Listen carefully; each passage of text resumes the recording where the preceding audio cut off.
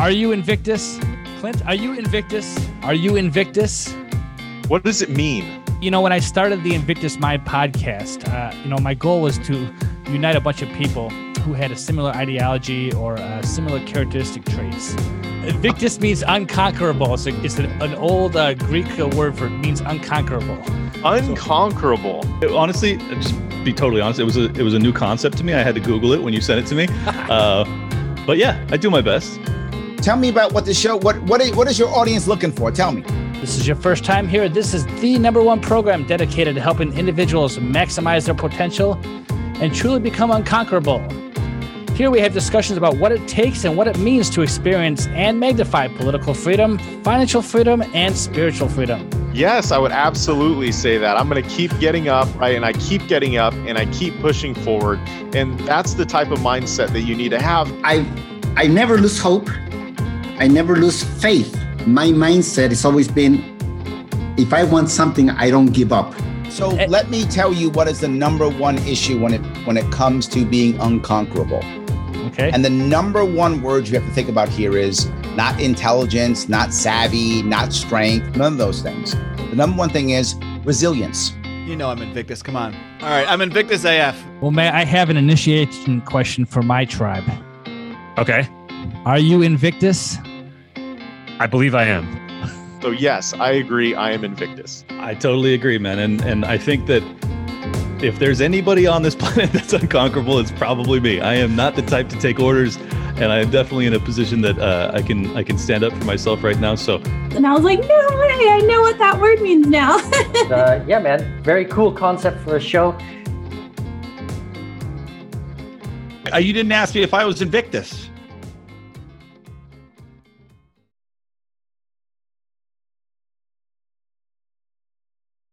Well, hello, everyone, to another episode of the Invictus Mind Podcast, the show where every discussion pertains to how to acquire, maintain, and magnify your political freedom, financial freedom, and spiritual freedom. This, of course, is your host, Mike Corbell, and I'm happy to be here. Today, we're talking to a gentleman who says he has led an incredible life and is always happy to share it with people. I, of course, reach out to him via podmatch.com, which, of course, is a great resource for fellow podcasters and guests who have a message to share and wanted to connect with each other. I am an affiliate with podmatch.com, so I'll put the show notes at the bottom of the podcast here. And if you are interested in joining up, then it's a great resource. All right. So here's what I'm going to tell about today's guest. He definitely has an interesting story to tell, and I'm going to let him share most of that with us. But what I found very interesting is that he spent his career in the British Army, starting as an infantry soldier and later became a PSYOPs operator with 7 operational deployments. He also is an experienced rugby player, a competitive skier, a hang gliding instructor, and an offshore sailor who has made numerous circles around the British Isles. On top of that, he is a podcaster himself, the host of the Tim Heal Show, where he gets to talk to ordinary people who have extraordinary stories. His name is Tim Heal. How you doing, Tim? I'm doing great. Thanks, Michael. Thanks for having me on your show. So I think you just told them what I've done. Yeah, well, hopefully you can fill in whatever I missed. Well, I can elaborate a little bit. How's that? Well, great. I see that you have a strong British accent, and before we started recording, you told me that you are talking from your home in England right now. Yep. So we get people all across the world on this podcast, and that's why it makes this whatever you want to call podcasting a hobby, a career, something fun to do. It's always a very interesting thing. Well, for me, it's kind of a hobby that's kind of taken over a little bit. Particularly since we got into lockdown, and that's just blossomed now to what I do. So I say Podmatch has been pretty awesome for me. To be honest, it has opened up the world, and I've talked to so many interesting people. It just makes my life look a little bit boring at times. Well, I agree with you, and I think a lot of people had to make that necessary adaptation when lockdown occurred. And on this show, I talk to people who have been able to overcome such obstacles, whether it's of their own doing or outside influences, as we see what happened with the lockdown. But somebody like myself who's gotten into podcasting and is it a full-time operation for you now? Well, pretty much. It's kind of taken over slightly. But you started your career in the British Army. I did. At the tender age of 16, I joined the British Army. Okay. And prior to that, I was an Army cadet, and just before that, I was a Sea Cadet. So at the age of about 10 and a half, I became a Sea Cadet, and I did that for about 18 months before, because I was just a little bit too young to join the Army Cadets. So I wanted to go into the Army, so the Army Cadets was the way forward. So I did a bit of time as a little sailor, and then moved on to the Army Cadets. And at the age of 16, I actually joined the British Army as a junior soldier at the Depot, the Queen's Division, a place called Bassingbourne Barracks in Royston in Hertfordshire. Okay. And I started off in the Royal Anglian Regiment. And that's where I finished up my career, in the Royal Anglian Regiment, some 44 years later. Let's see. Now, so I have never served in the U.S. military. My brother has, but is it a voluntary army in England then, or is it a mandatory service? No. We gave up national service back in 1962, thereabouts.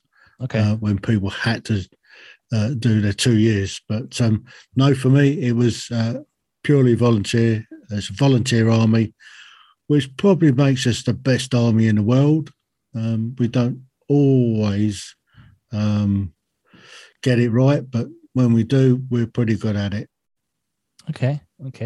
And what was it about the armed forces that compelled you to join? Did you have family members who were also in the service, or it was just a love for your country? What was it? I didn't want to go to jail. Okay. You're going to have to expound on that one. It could have gone two ways for me. I could have ended up in prison, or joined the army. I was hanging around with pretty rough types at the time. Although I was an army cadet and had that kind of discipline, it kind of gave me the right steer to mug these geezers off, most of which ended up in jail, and I ended up in the British Army and never looked back. So I left my hometown of Hatfield in Hertfordshire at the tender age of 16 and never really went back. Okay. Yeah, I suspect that path is probably for a lot of misguided youth, if you would, where if they're hanging around with the wrong people, they have limited options. And so you might as well get some discipline and hopefully, if you're interested, make a career out of it. Yeah, I certainly did that. I've had some pretty fun times at it and taken one or two liberties along the way, shall we say. Okay. So now, obviously, I want to respect, your age and everything like that. But you mentioned that you were serving for 44 years. Yeah. Now, what were some of the major conflicts that you were involved with? You said you were on 7 operational deployments. What was that? Well, I started out. My first operational deployment was in 1977 in Northern Ireland. I was in a place called the Ballykelly the Ballymurphy, not Kelly, that was later, the Ballymurphy in West Belfast, which was a pretty rough time back in 77. A Company area, I was in A Company of 2 Royal Anglian. We had a pretty tough tour. We had some form of major type of incident every day for 6 months. It was pretty tough going. I mean, we had bomb attacks, we had shootings, we had riots. Wow. So many riots you wouldn't believe. One day I stopped half a house brick with my head. Oh my gosh. That hurt. but yeah, we had rocket attacks, and yeah, it was a tough tour. We lost a couple of guys, which didn't help. And then I went back to Northern Ireland after we spent 2 years in Berlin from 1978 to 1980. And then from 1981 to 82, we were in Londonderry in Northern Ireland. And that was, again, a pretty rough tour because we were there during the Falklands War. And it was, although the Falklands War was pretty tasty, and that was 40 years ago, it was pretty grim in Northern Ireland at the same time. Sure, and then in later years, I did 2 tours of Kosovo. I did Macedonia, which was only a 90-day op. And during my tour in Macedonia, 9/11 happened. 5 months later, I found myself in Kabul. And that was the first of my 3 tours of Afghanistan, and I absolutely loved it. Okay. Afghanistan is an awesome country. And in 2002, I had a really, really good time in Kabul. I had a little bit of freedom to be able to get out and do pretty much what I needed to do, just with myself and an interpreter. We were able to go out on the streets of Kabul. I was able to interview people. We came up with a concept of a tri-language newspaper called the ISAF News. It changed its name a little bit later, but it carried on in the same format that we'd put together at that time. So it was a kind of broadsheet newspaper with good news in it. So we had a news articles on the front page. We had a features article page, and then we had a sports page as well. So we covered sort of some local sport and international sport. So it's just like a normal tabloid sort of newspaper, but it was in 3 languages. I had a chance to interview Hamid Karzai, who became the president. I also, at that time, interviewed Ashraf Ghani, who was the Minister of Finance, who later who took over from Hamid Karzai as the president. I interviewed the Minister for the Hajj, and the Hajj is the pilgrimage. I can't even say the word. Pilgrimage. I do to Mecca. Okay. Okay. So that was quite an interesting chat I had with him, because they were trying to get lots of people to go off to Mecca that particular year, because it just kind of opened up for them to do it, and we were facilitating the route from Kabul to Riyadh, so they could go to Mecca. And then I went to Iraq in 2004, which was I didn't really like Iraq much. I had a really tough job to do there. My role, I was a psychological operator at the time, and the task that I was given was to come up with a campaign to enhance the perception of the Iraqi police service to the local population. Okay. The fact that the Iraqi police service for decades under what's his face? Can't remember in a minute. Saddam Hussein? Oh, sorry. No, Saddam Hussein. That's a told when you're getting old, you see your brain starts to fail on you. Hey, you experience all that stuff. I just know from the tabloids and from the newspapers the names of these characters. So yeah. So good old Saddam Hussein. His police service wasn't the best. They were corrupt and all the rest of it. And to try and come up with some sort of campaign for the locals to trust them a little bit was pretty much a hide into nowhere. During that tour, I was about 4 months in. I managed to get up to Kabul, up to Baghdad, I travelled all around southern Iraq. We were based out of the airport in Basra. Used to go into Basra City occasionally. We used to go up to Asamwa, where the Dutch were. We were in Nasiriyah with the Italians, over in Alamara, where the Brits were. So I managed to get around quite a bit. We used to go down to Kuwait once a fortnight to get some stuff printed up and stuff like that. So I managed to get around quite a bit. But about 4 months in of a 6-month tour, I got a message one day to go and see the Padre.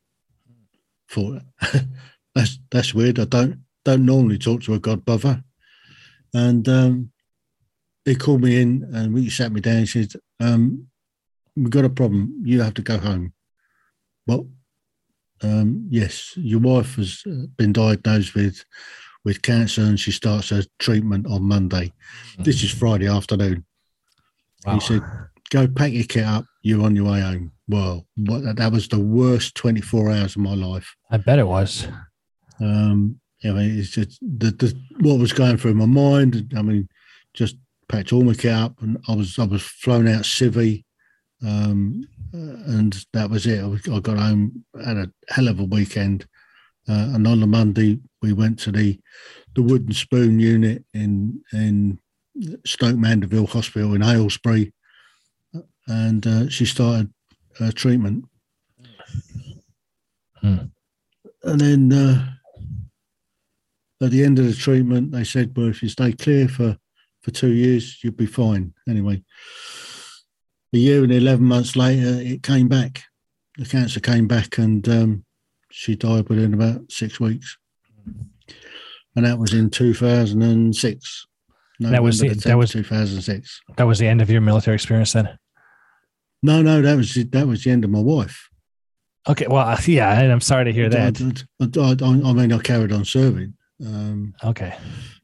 But I didn't deploy out again while she was ill. But I carried on working at the base. I was then on a training team that was training up guys for pre-deployment training to go to at that time Iraq, and then in 2005 we started going back into Afghanistan.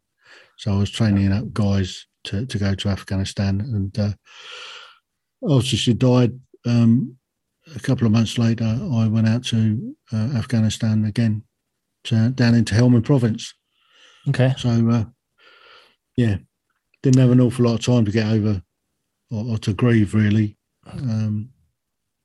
and just get on with a job.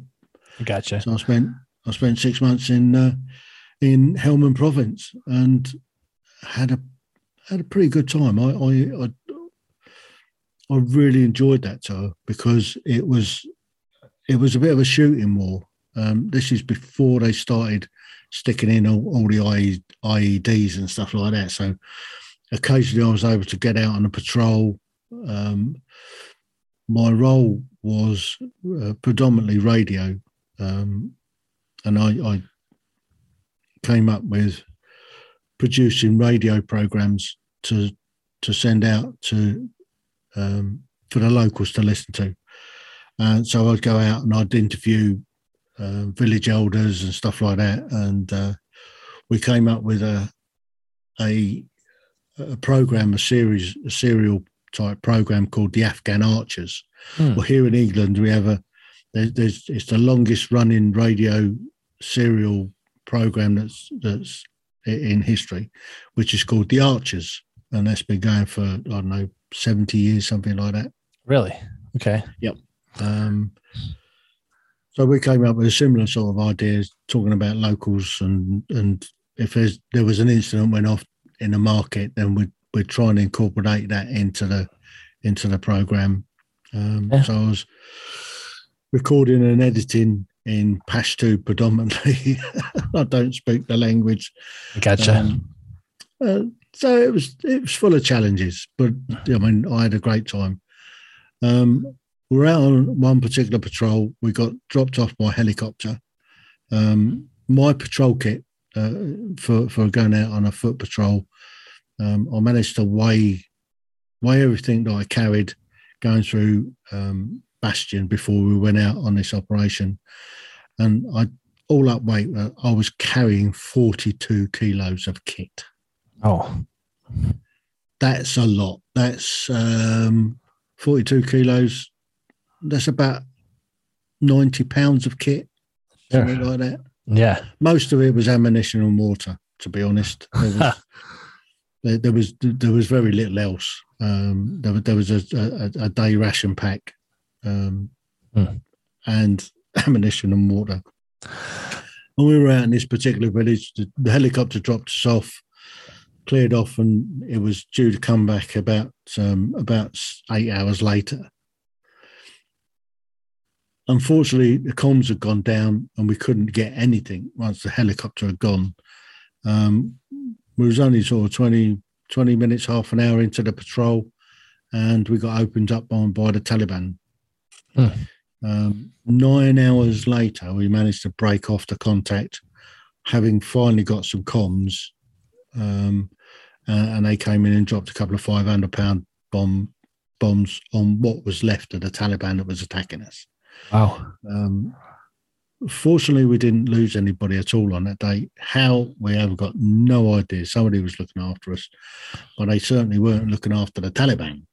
Right. I gotcha. So, I remember back in 2001 at 9/11 here in the United States, shortly after that, there was a lot of sentiment about foreign invasions and, foreign military excursions.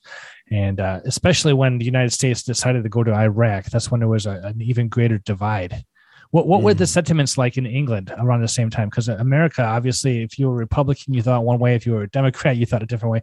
Obviously, you still do in these days, but it was much more divided, particularly on a war issue, whereas like today in 2022, that's not even an issue anymore. What was the sentiment like in England? Pretty much the same, I guess. I mean, Tony Blair was accused of all sorts of things at the time, and a lot of stuff that they were coming out with him and Bush didn't quite add up to what the reality was. I mean, we went to war in Iraq under false pretenses, a lot of people thought, and with a bit of hindsight, he didn't really have weapons of mass destruction. There was a lot of talk at the time that Bush knew that they had weapons of mass destruction because the Americans had sold it to them in the first place, but they couldn't find them, and I think that's the problem there. But there was an awful lot of ill feeling at the time.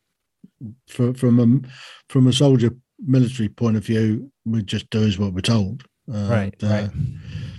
For me, I wouldn't want to go back to Iraq. It wasn't one of my favourite places. I did really enjoy the role that I was doing, although I did get out and about to see a lot of the country. It's not one of the nicest places. It's nowhere that I would like to go back to. It's not somewhere I want to go on holiday to. Afghanistan is. Now, see, that's interesting to me because I've heard a lot of people say that, obviously nobody wants to be inside an engaged fight or in war, and a lot of military people are skeptical about some of the powers that be. But like you said, they have to do a job. That's what they're commissioned to do. But the fact that you liked your time in Afghanistan, because of the job you had, rather than when you were in Iraq, the job that you had, you didn't care for. Was it more than just the military job? Was it the people were different? Was it the weather? I mean, I don't really know much about that part of the world, obviously, but yeah, I mean, Iraq, the time I was there, we got there, it was in the high 20s. Okay. And when I got pulled out, it was in sort of the high 40s. Okay. So the temperature, it was pretty flat and barren. I didn't find the people particularly nice. They weren't overly friendly. I went to a few places that had a really odd feeling about them. There's a place called Al Kabir, where in the year before where we went in, there was 6 Royal Military Police that were killed in this particular village. And that particular village had a very, very funny feel to the place. I mean, you go into it and sort of hairs on the back of your neck stand up, and you feel like you're not safe in this place. Everybody's out to sort of have a chance of having a go at you if they can. Gotcha. Yeah, it wasn't. Yeah, it wasn't one of those places you want to go back to. But there you go. It's what it is. It's part of the job, and that's what I did. Right.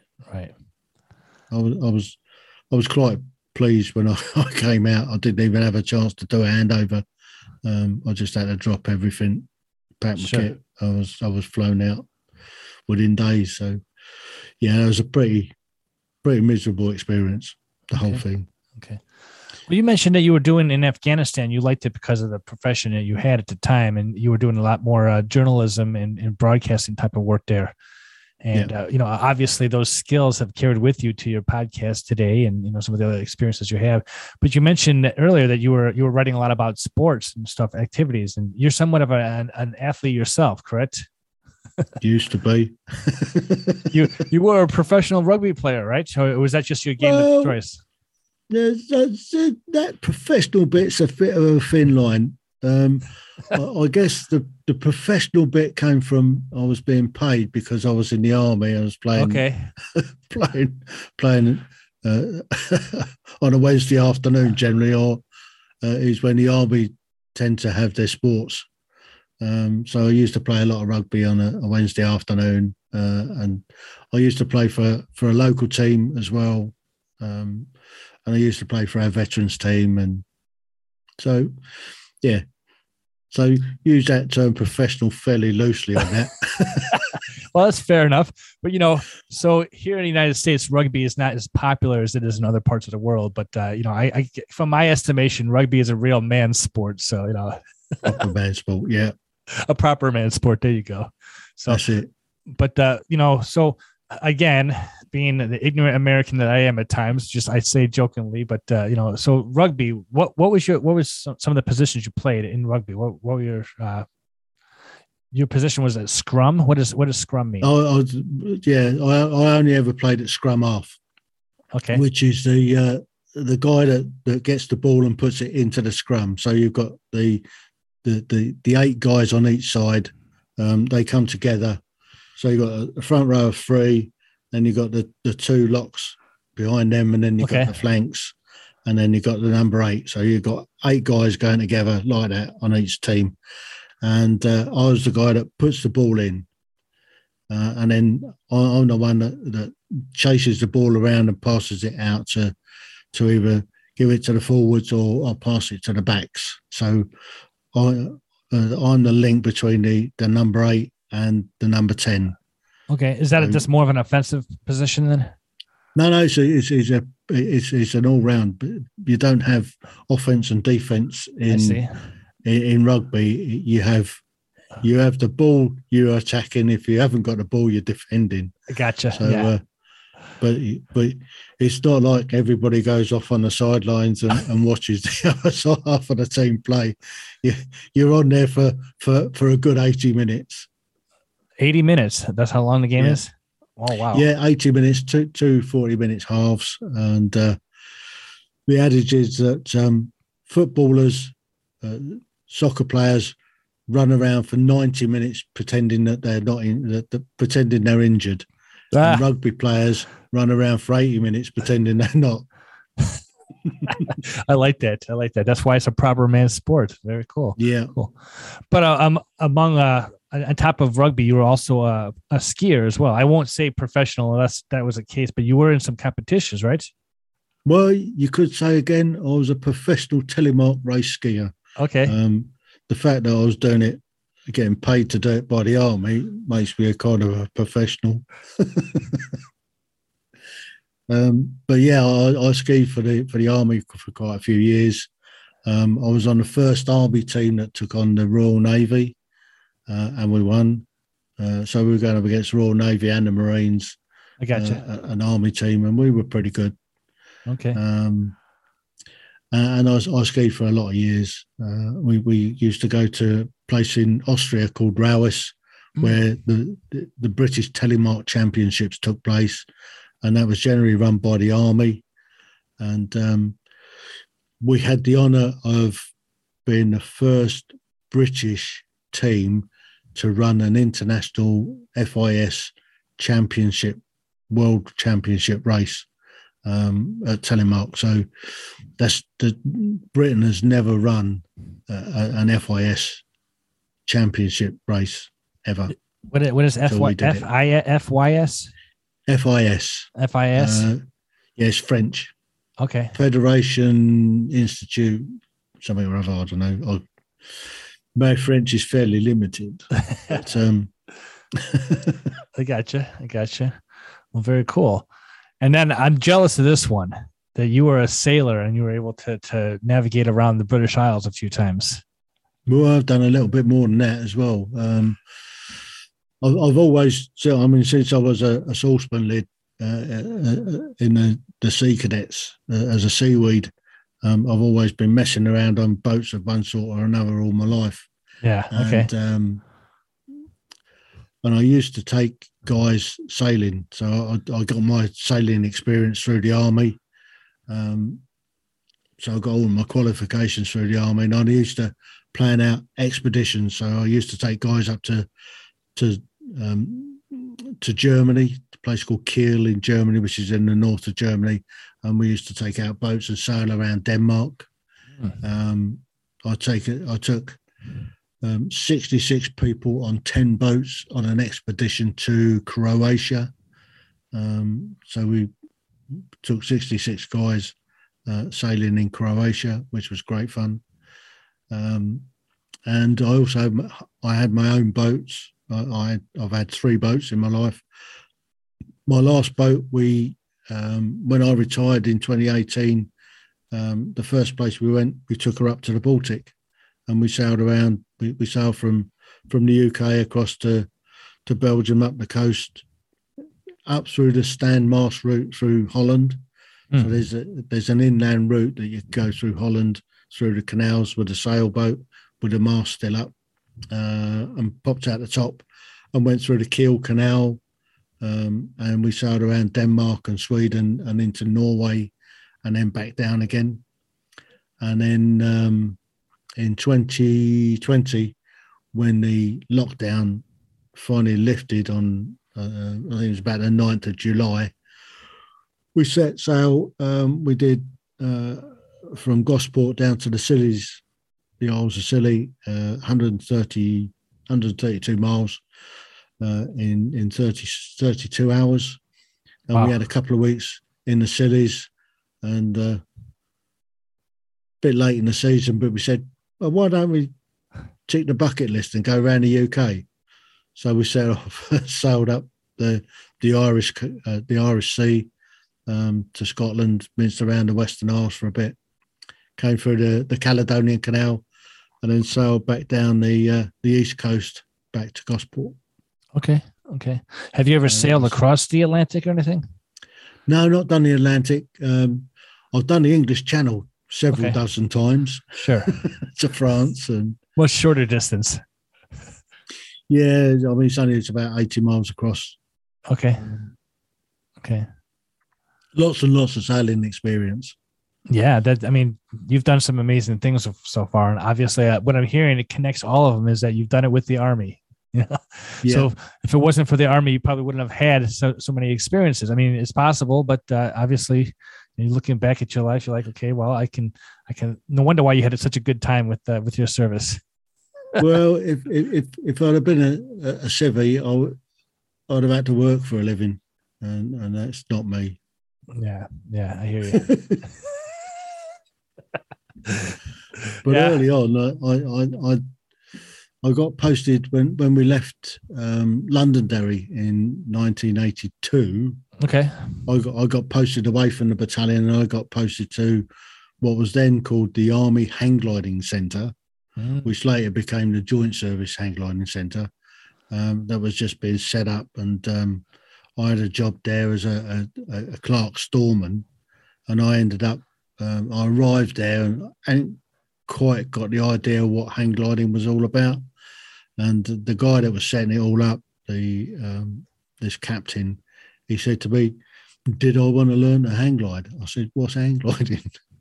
So within a week and a bit, I was on the first course, and I learned to hang glide, and I was out most weeks flying, and then about a year in, I took the exam to become an instructor, and then I finished off there doing 2 years of instructing and going out with teaching people to hang glide. That's unbelievable. Which was great fun. We went off on several expeditions as well. So we're taking guys that are qualified. We put an expedition together. We went to northern Italy. Flying the southern Dolomites, and we were based in American Air Force Base, actually, Aviano. So you may have heard of it, American Air Force Base Aviano in northern Italy. Yeah. We used to fly there. The following year, we went down to Spain, and we were flying some really challenging sites in Spain, really challenging takeoffs. Taken off at 4,500 feet above the valley floor. Oh wow! And the takeoff is almost vertical. You just step off on an updraft and you thermal around. I mean, the whole of the valley floor just lifts, and it's a spectacular place. So 4,500 feet sled ride down to a landing field, and then you come back up, and then you go off later in the afternoon when the whole valley lifts, and it's really pleasant just flying around. So that was a place called Azure in Spain. Yeah. We also took part in competitions, and we had several competitions that we took part in. And up in Scotland, we did some what they call dune bashing in the north of Scotland, and it's just dunes are about about 30 foot high, and you're just scratching along. Oh, really? Okay. Just looking out to sea, just beating up and down this ridge. Sure. So where I'm living in the United States, we have Lake Michigan. I'm outside of Chicago, and so we have Lake Michigan there. There's sand dunes in Indiana and in the state of Michigan. And those are fun. They're about 30 feet in the air, sometimes a little higher, but you can just jump and roll on them. I never did any hang gliding, by them, but I see people with dune buggies and stuff like that. It looks like a lot of fun. So. Yeah, that sounds like a lot of fun. So you are definitely one who loves extreme sports, which is great. And, with all those experiences, I'm sure you've met quite a lot of interesting people, obviously, with your podcast now called the Tim Heel Podcast. Yeah. What are some of the, have you interviewing people you've already met? That you've done these experiences with, like friends of yours in the Army, or what are some of the stories that you've heard while you were podcasting? Well, that's kind of how it started. When we went into the first lockdown back in whenever it was, 2020. Was it 2020? I can't remember. It seems so long ago now. I got to thinking. I was doing ancestry, and I found my great granddad, who was a chief stoker in the Royal Navy, who lived over in Portsmouth, and he died in 1930. So I didn't have a time machine to go back and have a chat with him, but I thought, well, his story's lost. So if I don't tell mine, that'll be lost too. That's how I got into the podcast malarkey. So I did 24 half-an-hour episodes of my life. So if any of your listeners out there suffering from insomnia, have a go, have a listen, put you to sleep, possibly. Either that will give you nightmares and keep you up all night. And I got to the end of that. I did a couple of other episodes where I went slightly more in depth to some of the stuff I've done. And we're still in lockdown. I thought, what do I do next? So I started with other people. And I did my mother first. So I had a chat with my mum and got her story. And then it kind of moved on from there. And I was talking to people that I knew, friends and stuff like that, and that kind of dried up towards the back end of last year. Trying to cajole people and force them into talking to me and telling their stories, and so I went off and at the time I was playing about on Facebook and used to do what we call a Thirsty Thursday rant. So I'd sit there and go on about politics and stuff that was going on and generally having a right old rant. And then I started doing that on the podcast. So yeah. I did a Thursday rant. And well, it's funny because on Facebook, we all know we can get in trouble just ranting on social media, right? You never know who you're going to run into doing that, and who's going to be offended by doing that. And so I see what you're banned a couple of times. Well, if you haven't gotten banned on Facebook, then you're not doing it right. But so as far as podcasting goes, I agree with you. It's one thing to type words on a social media and to just rant, as you say, but when you're actually sitting down and having a conversation, I find it intriguing when you find somebody, even if you don't share a common interest, you can at least hash out a conversation and hopefully come to some kind of terms with each other where you're not end up hating each other because you're sitting down face to face. You're not just talking to an unknown bot, as it were. Yeah. And, so that's why I got into podcasting because, I love meeting people who are just have great stories. Sometimes I have like-mindedness with them. And, like you and I, sir, the life you've lived and the life I've lived are nothing alike, but I really appreciate some of the stories you share with me. But, well, we can talk politics if you want. I could go on about that all day long. Well, I'm not sure the bots would take it. I had a conversation with a gentleman who was in Australia, and the latest political rant was all about COVID, and since then now it's like, okay, well, what do we talk about now? We talk about Russia and Ukraine, or the issue of the day here in America is the Supreme Court, getting rid of Roe v. Wade, and so I don't know how the conversations are overseas in other places, but what he told me is, hey, this is all part of Western civilization, so it's all part of the same conversation. So since you brought up politics, what's on your mind? Well, Brexit mainly. It still hasn't been done.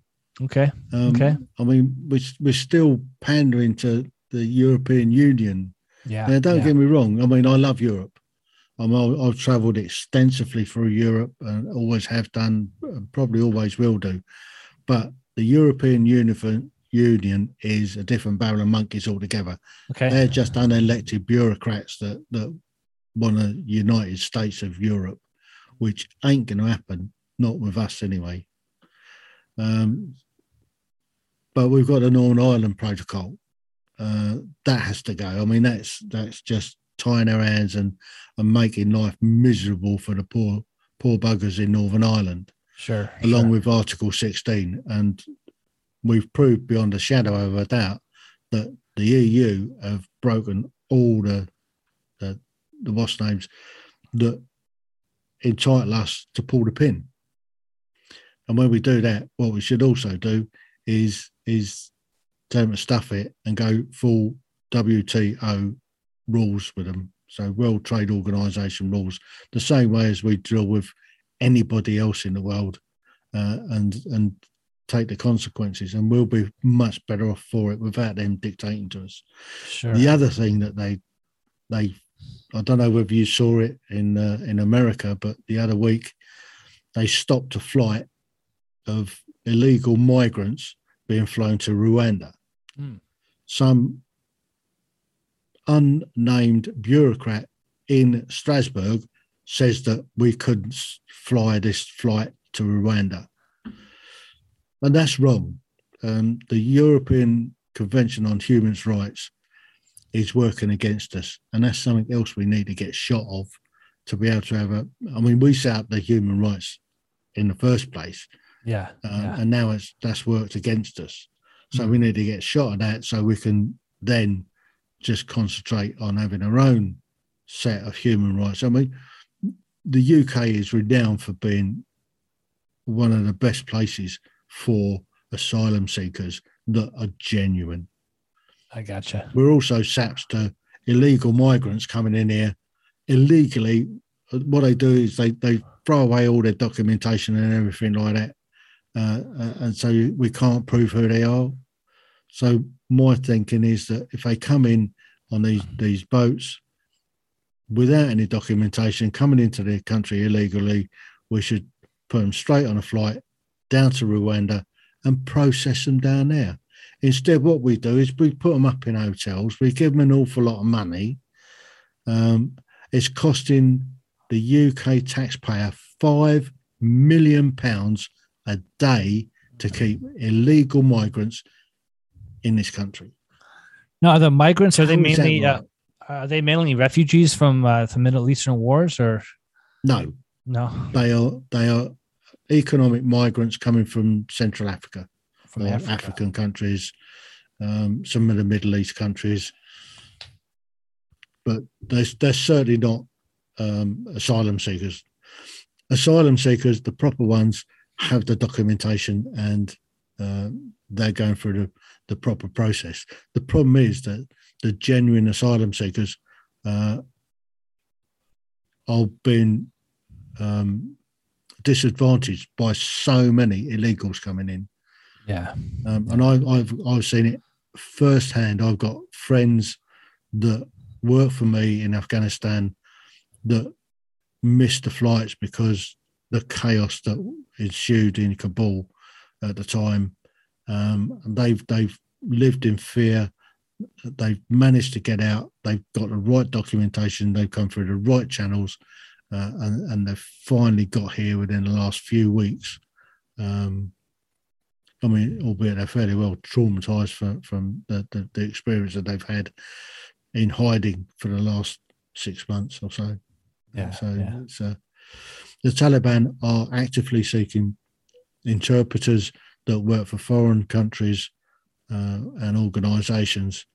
What they're doing is they're finding these guys, and they've got all their DNA, all their biometrics from where they register to vote and all the rest of it. So once they find these guys, what they do is they take them into a market and make an example of them, whether they beat the crap out of them or whether they hang them in the market. And that's been happening.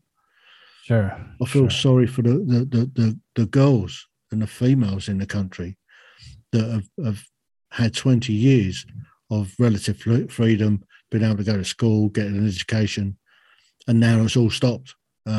And they're forced back into the burqa. Mm-hmm. And you won't get any of them say that that they don't want to wear the burqa, because if they do, they're severely punished for it. And this is what's happening. Sure. Well, one thing that I'm picking up from what you're laying down here, immigration, of course, is a hot debate topic here in the United States too. Different countries involved, obviously, but I think it comes back to an issue that you and I agree with. And you mentioned the European Union. And the reason why I think a lot of ordinary people, regular people, are opposed to that type of structure, especially in a country like Europe, a continent like Europe, is that there's multi-countries there with different cultures, different traditions, different customs, religions even. And in the United States of America, that's absolutely true, just as much as it is in Europe. We just have 50 states, right? And so each state has its own tradition, its own culture, and people don't like when people come in and usurp the rules and the traditions and roles and things of that nature. And that's why it's such a hot topic. The problem is, like you said, there's bureaucrats not only in Europe but in the United States, and they want to make everything underneath one centralized platform, one legislative body, and that'll never work. I don't think that'll work in any place, because the cultural issues facing the world are very important, very personal, and you can't. It's not just about boundaries, but it's about let's try to legislate locally more than from a centralized location. Yeah, I mean, we're not without problems in this country at the moment. When we got wee Jimmy Cranky up in Scotland, Nicola Sturgeon wants an independent Scotland. The plain reality of it is that Scotland cannot afford to be an independent country. It just doesn't have the resource to be able to do it. We have something called the Barnett formula, which gives the Scots a massive, I'm not sure the exact amount of money, but it gives the Scots a lot more money per head than it does in England. The same for Wales and Northern Ireland under the Barnett formula. And the part of the country that's paying for it all is the southeast, which is the affluent part where London is, where more money is made. So from our point of view, from an English point of view, get rid of Scotland, Northern Ireland and Wales. We'll just have an England. Sure. And we'll be much, much better off. But we're a United Kingdom of Great Britain and Northern Ireland. Yeah. And that's what what it should be.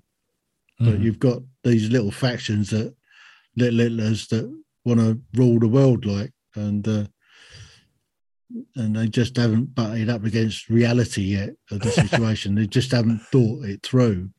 I mean, Nicola Sturgeon just hasn't thought it through. Gotcha. And Alex Salmons before, they're just crooks, really. I mean, there's £600,000 that's gone adrift, and they've had billions. It's like London. I mean, take London with the mayor of London, Sadiq Khan. He's bankrupt. Transport for London keeps asking the government to bail him out. What's he do with it all? The problem in London is that there's a massive problem with knife crime. Okay, and he's not tackling it. That's his job. Is that because they outlawed possession of firearms in England? Yeah, pretty much. I mean, you're not allowed to have handguns. You can have shotguns and the like. You can't certainly go up to the shop and buy an AR-15. Yeah, that's all. You can't have an automatic weapon as a civilian in this country. Mm-hmm. But knife crime is rampant in London, particularly, and it all tends to be the young black kids that are stabbing each other on a daily basis. Yeah, and the mayor of London should have that as his main project to stop, but he isn't. He's poking his nose in all other international matters rather than what he should be doing. And that's another thing that so wrong about Sadiq Khan he just is useless at what he's supposed to be doing. I can share the same sentiment about any politician here in the United States. One thing I'm curious about, though, because obviously the United States is notorious for going all over the world and trying to solve international problems. I wonder about the news outlets in the United States, because we have the BBC here in America, and I guess to a certain extent we're aware of some of the news that happens in the British Isles. Is there a lot of news broadcasts from the American perspective that you can see in your country? Generally, we only get the negative stuff when you've got kids run rampant in school, brassing up all their mates. Yeah, that hits the headlines over here. Lots of stuff about poor old Sleepy Joe. Anytime he dozes off in front of a camera, that tends to make the news over here. Or if he does something stupid. There's not an awful lot about old Kamala Harris. Okay. She keeps a very low profile at the moment. As she does here too. So, yeah, I mean, she's not as white as white, although she's black. Come on now, color is not a thing anymore. No, I didn't mean color. I mean, she's not as pure as driven snow, should we say?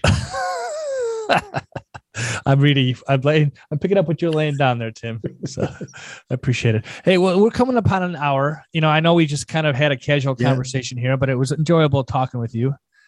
I want to give you the opportunity to not only plug anything that we haven't discussed and where people can find you, and give us sell your show a little bit there, Tim. Oh, you want me to sell my show? Right. Okay. It's a Tim Hill podcast, Ordinary People's Extraordinary Stories. I'm up to, I've just recorded episode 124 of Other People. And there was somewhere around about 200 episodes with my life and my rants and stuff like that. If you ever want a bit of a giggle, it's have a look at the podcast. They're on all the popular platforms. I'm also on YouTube, and YouTube, I've put an awful lot of content on there, particularly this year with the podcasts. I forget which episode I started at. It's about number 40, something like that. Going forward, are all on YouTube. I have a Thursday live stream that goes out every Thursday from 7 o'clock until 9 o'clock British summertime. So if you're around about, I think you're about 5 or 6 hours difference in America. But if you're around that sort of time, tune in. It's we have a laugh occasionally. We have some specials. I've done mental health specials, forces mental health special. I've done crime special. I've done sailing special. And then we generally have open forums where we have a chat about all manner of stuff. All right. And I have special guests come on, and people put stuff in the chat box and ask us questions. Put the panel on on task. All right. So, the standard answer is, well, if I don't know, what I'll do is I'll go away and I'll find out, and I'll get back to you. Somebody will know, right? There you go. Somebody will know, yeah. Either that or just make up an answer. Well, he is Tim Heal. He is a podcast host. He has led an extraordinary life, ranging from many things he's done in the military, and was an athlete and a podcaster and broadcaster and all around interesting guy. Tim, I want to thank you for appearing on this podcast. Obviously, I wish you the best of luck with your show and continuing to find interesting and ordinary people. You've lived a great life so far, and I wish you many more to come. Thank you so much, Michael. I've enjoyed it.